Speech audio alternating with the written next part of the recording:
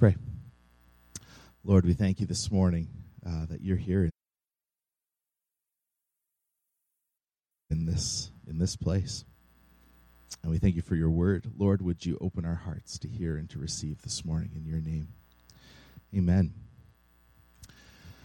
Advent marks the beginning of the Christian year. It's a season of remembering what Israel went through in waiting for the Messiah to come, and how as Christians, in a similar way, we are waiting for his return. We're remembering and longing for him to come and set things right in our world.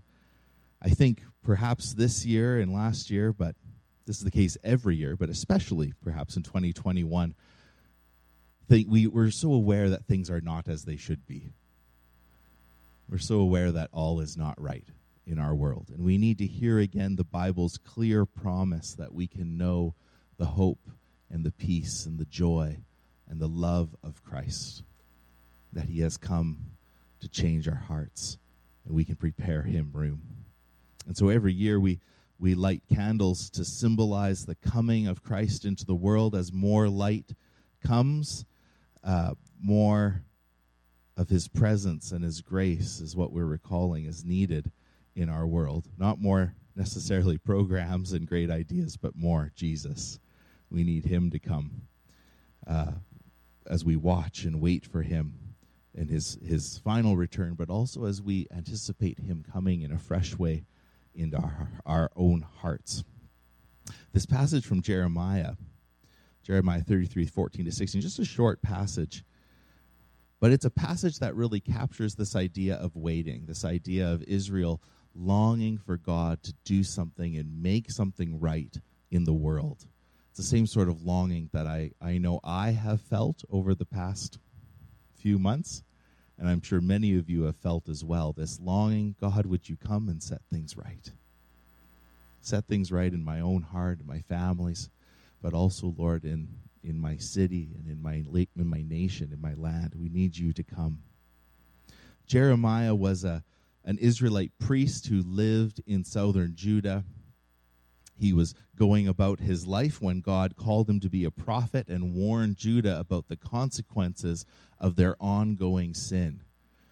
And he spoke to them quite clearly about the issues in their lives. He warned them that God was going to come and deal with judgment because of their sin and their idolatry and their brokenness.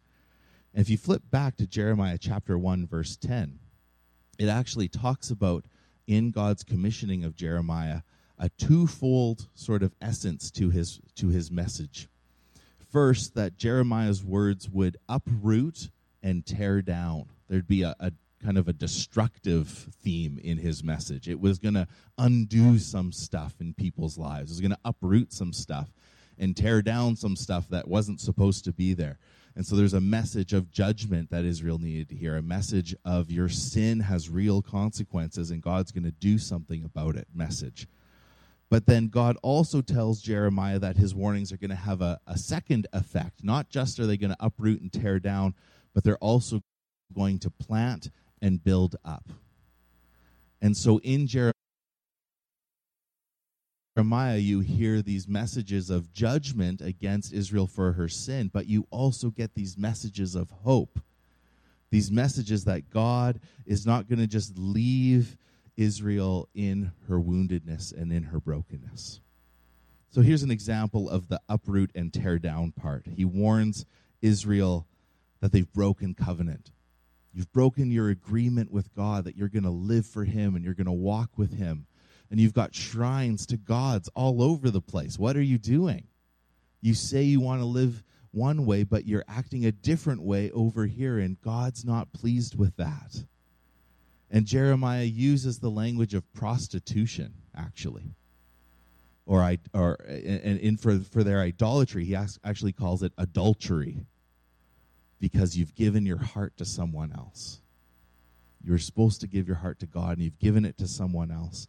And Jeremiah accuses Israel's leaders, the priests and the kings and the prophets, for letting society just go astray, for not caring for the widows or the orphans or the immigrants, not caring for those who needed help. and they're taking advantage of people in violation of God's word in Torah.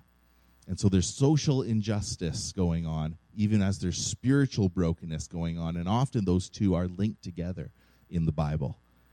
And so since Israel was refusing to return to Yahweh, God was going to enact his justice, his righteous justice against sin.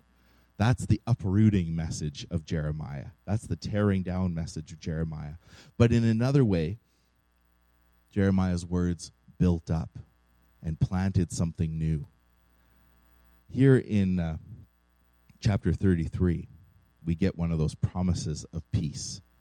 And throughout these chapters, Jeremiah starts pointing back to the words of Moses in Deuteronomy chapter 30. And way back when Moses was commissioning Israel and calling them to faithfulness, he said, if you fall into sin, if you fall into brokenness, and you need to go into exile, remember that God will not abandon you. God's not going to leave you in that place of exile. God's heart is not to abandon you. It's to renew covenant with you, to renew relationship with you. And there was a promise that God was going to transform people's hearts. And Jeremiah reminds his audience, his readers, or his hearers of that promise. God's heart is to heal the woundedness from our sin and our rebellion, to make people truly whole again. And Jeremiah looked forward to this day when Israel would, after her exile, would return, and a Messiah would come from David's line who would set things right, and God would cleanse them of their guilt. And so despite Israel's sin against God, which is very clearly laid out, it doesn't ignore the sin. It's very real. It's there, and God's going to deal with it, but that's not the end of the message. God has hope and life and restoration for his people. And that's the background when we get to this passage. Let me read it to you again. Jeremiah 33:14-16. Behold, the days are coming, declares the Lord, when I will fulfill the promise I made to the house of Israel and the house of Judah. In those days and at that time I will cause a righteous branch to spring up for David, and he shall execute justice and righteousness in the land. In those days Judah will be saved, and Jerusalem will dwell securely. And this is the name by which it will be called, the Lord is our righteousness.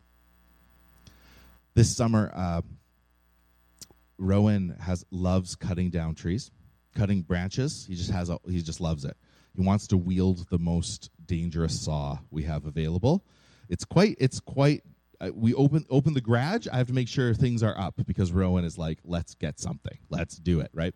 So anyway, we're hacking. I'm trimming our hedge, and we're hacking it, and he's just loving it. He's like, yep, Dad, let's do it. If there's one small section, he's like, can I do that one? I was like, sure, man. He just like hacked it right at the bottom. He was just like, yeah, took it out. I was like, it was a little shorter than I'd wanted, but whatever, you know.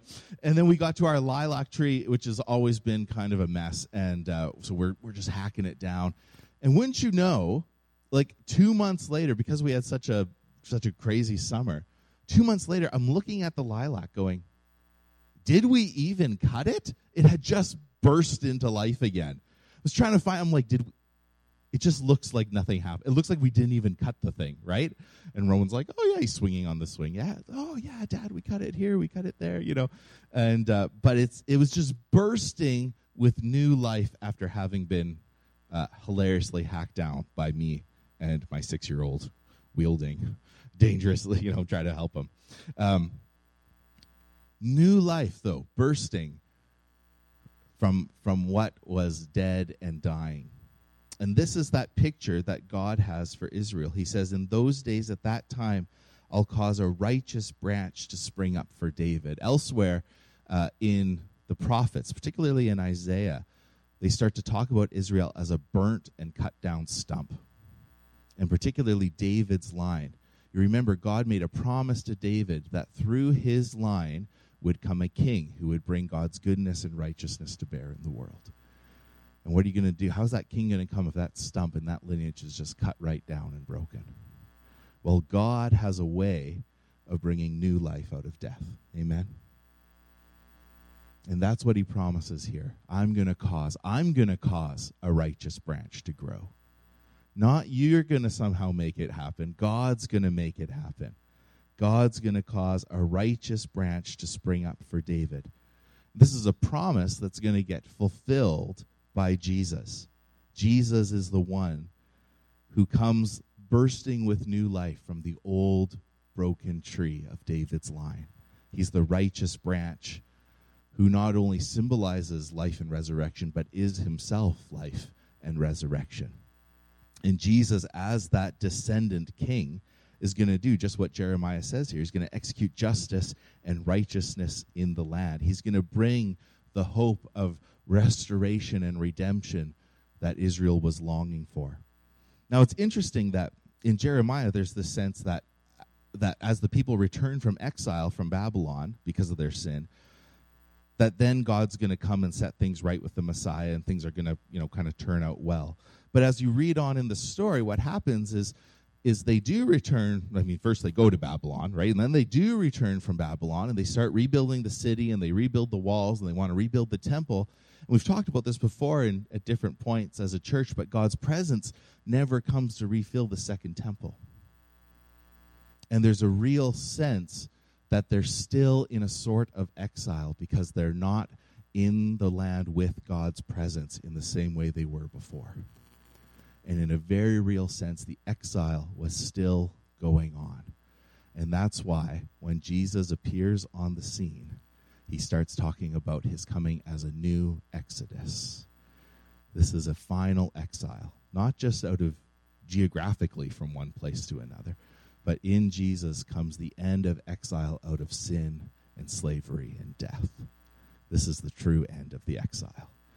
And that's why when Jesus shows up at the temple, he starts talking about himself as the temple, because God's presence was never in that second temple. God's presence is in him. And of course that flusters everybody because they're all about the temple. And Jesus says, no, I'm the temple. It's in me that you can find freedom from sin and that slavery to sin. It's in Jesus that the exile can truly end. It's in Jesus that the new exodus can truly come. And it's in Jesus that God will write a new heart in us. He talks about writing his law in us, putting a new heart in us, a clean heart in us. Jesus is the reason that Israel can have hope, but folks, Jesus is the reason we can have hope this morning. That in many of our lives, we don't know what exile feels like in terms of being taken out of our home into a different land. Some of you may, but most of us haven't lived through that. But we have lived in a different kind of exile, and that's a slavery to sin. That's a slavery to death. It's a separation from God that all of us are aware of at one point of our lives or another. And that's why on this first Sunday of Advent, when we talk about hope, we need to declare again that Jesus is the answer and the hope that we all long for. Whether you've walked with him for years and you just need that reminder this morning with whatever's going on in your life, or maybe you've never heard that before, and you feel like you've been in exile, and you feel like you're like a broken stump, and you need new life to spring up. Jesus is the answer. Jesus is the hope for us this morning.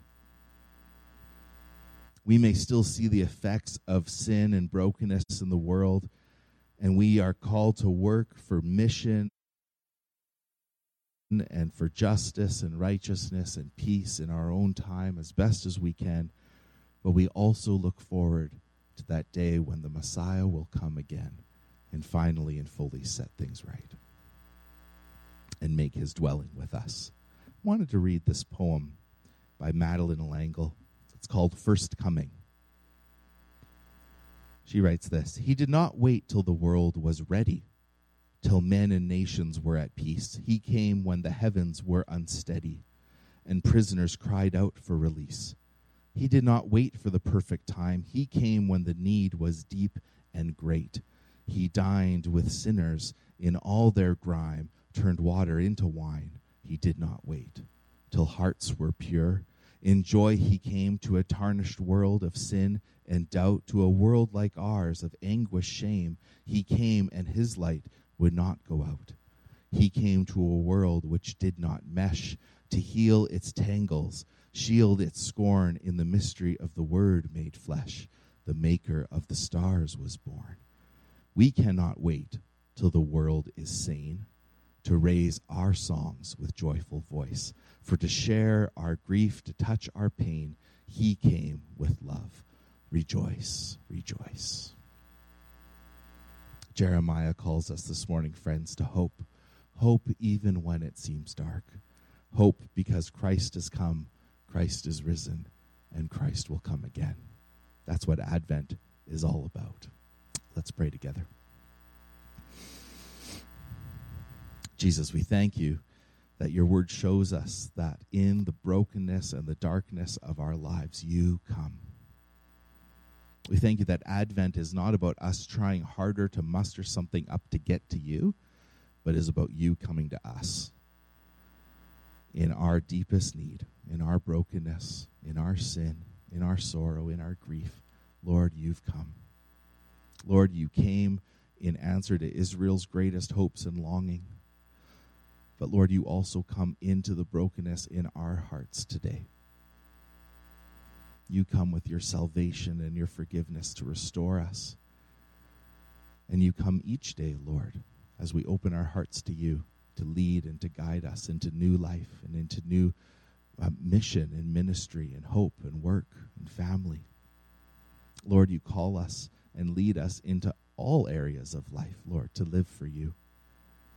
And often, Lord, as we go, we see the brokenness. We're so aware of the needs in our world and in ourselves that all is not right.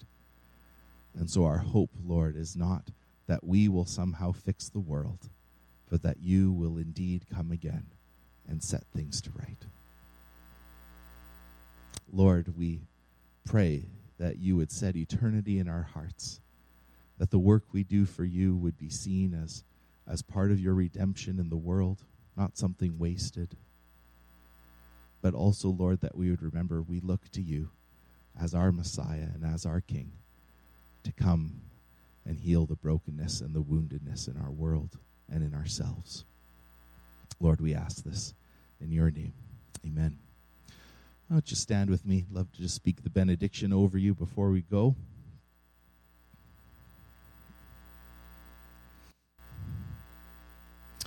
Children of God who are loved and forgiven through our Lord Jesus Christ, may you know the hope of Jesus the Messiah this Advent season. May you know the ministry and the grace of the Holy Spirit as he sends you into the brokenness and darkness of our world. And may you know the life and love of God who keeps you and holds you and comes to rescue you. The grace of our Lord Jesus Christ and the love of God and the fellowship of the Spirit be with you all. Amen. Go in peace. Love you guys. If you'd like prayer, love to pray with you. Otherwise, have a great week. Bless you. We'll see you next Sunday.